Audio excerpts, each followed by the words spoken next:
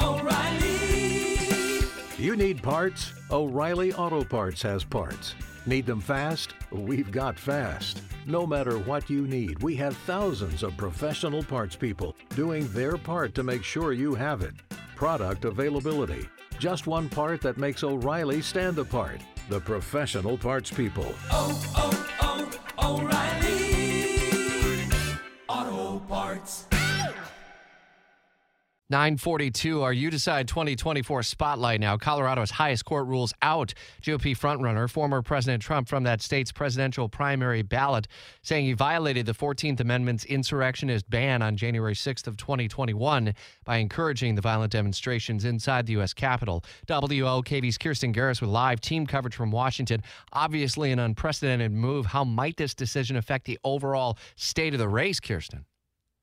Honestly, we really don't know yet. This is truly one of those uncharted territories that we're in yet again. However, this is a major blow to former President Donald Trump's campaign and just adds yet another kind of blow to the legal woes he's already been going through.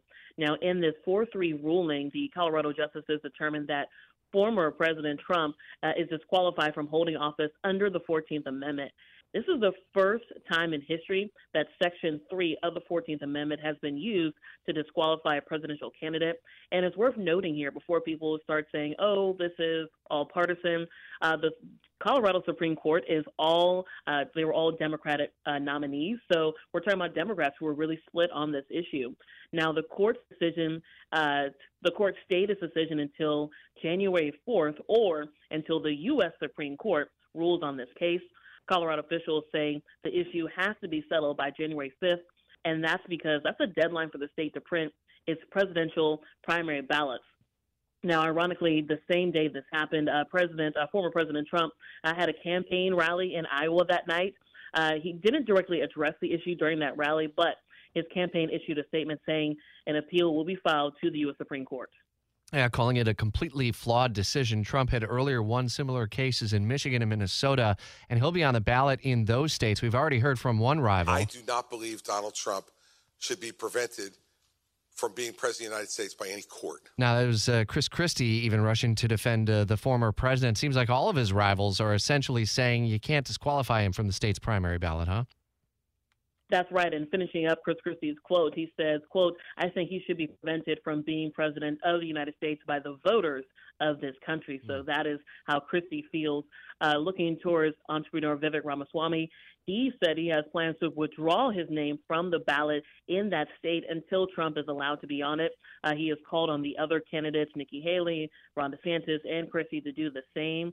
He believes otherwise they're, quote, tactically endorsing this illegal maneuver. Turning to DeSantis, Florida Governor Ron DeSantis called on the Supreme Court to reverse that decision. He talks about this is invoking, or he said, quote, the left invokes democracy to justify its use of power in this case. And so we'll see where this goes from here. Also, Nikki Haley did tell supporters that she would beat Trump in an election that is fair and square. So she says she didn't need a decision from judges to do that. So, yeah, we are hearing them come to his defense, so to speak, but more so they want to feel like they won fair and square, and the voters decided, not a court. The Colorado presidential primary set for March 5th. The U.S. Supreme Court likely to hear several cases involving the former president, as we were telling you about an hour ago with our political and legal analyst, Rick Mullaney. Kirstin, thanks. WOKV's Kirstin Garriss, part of our live team coverage from Washington.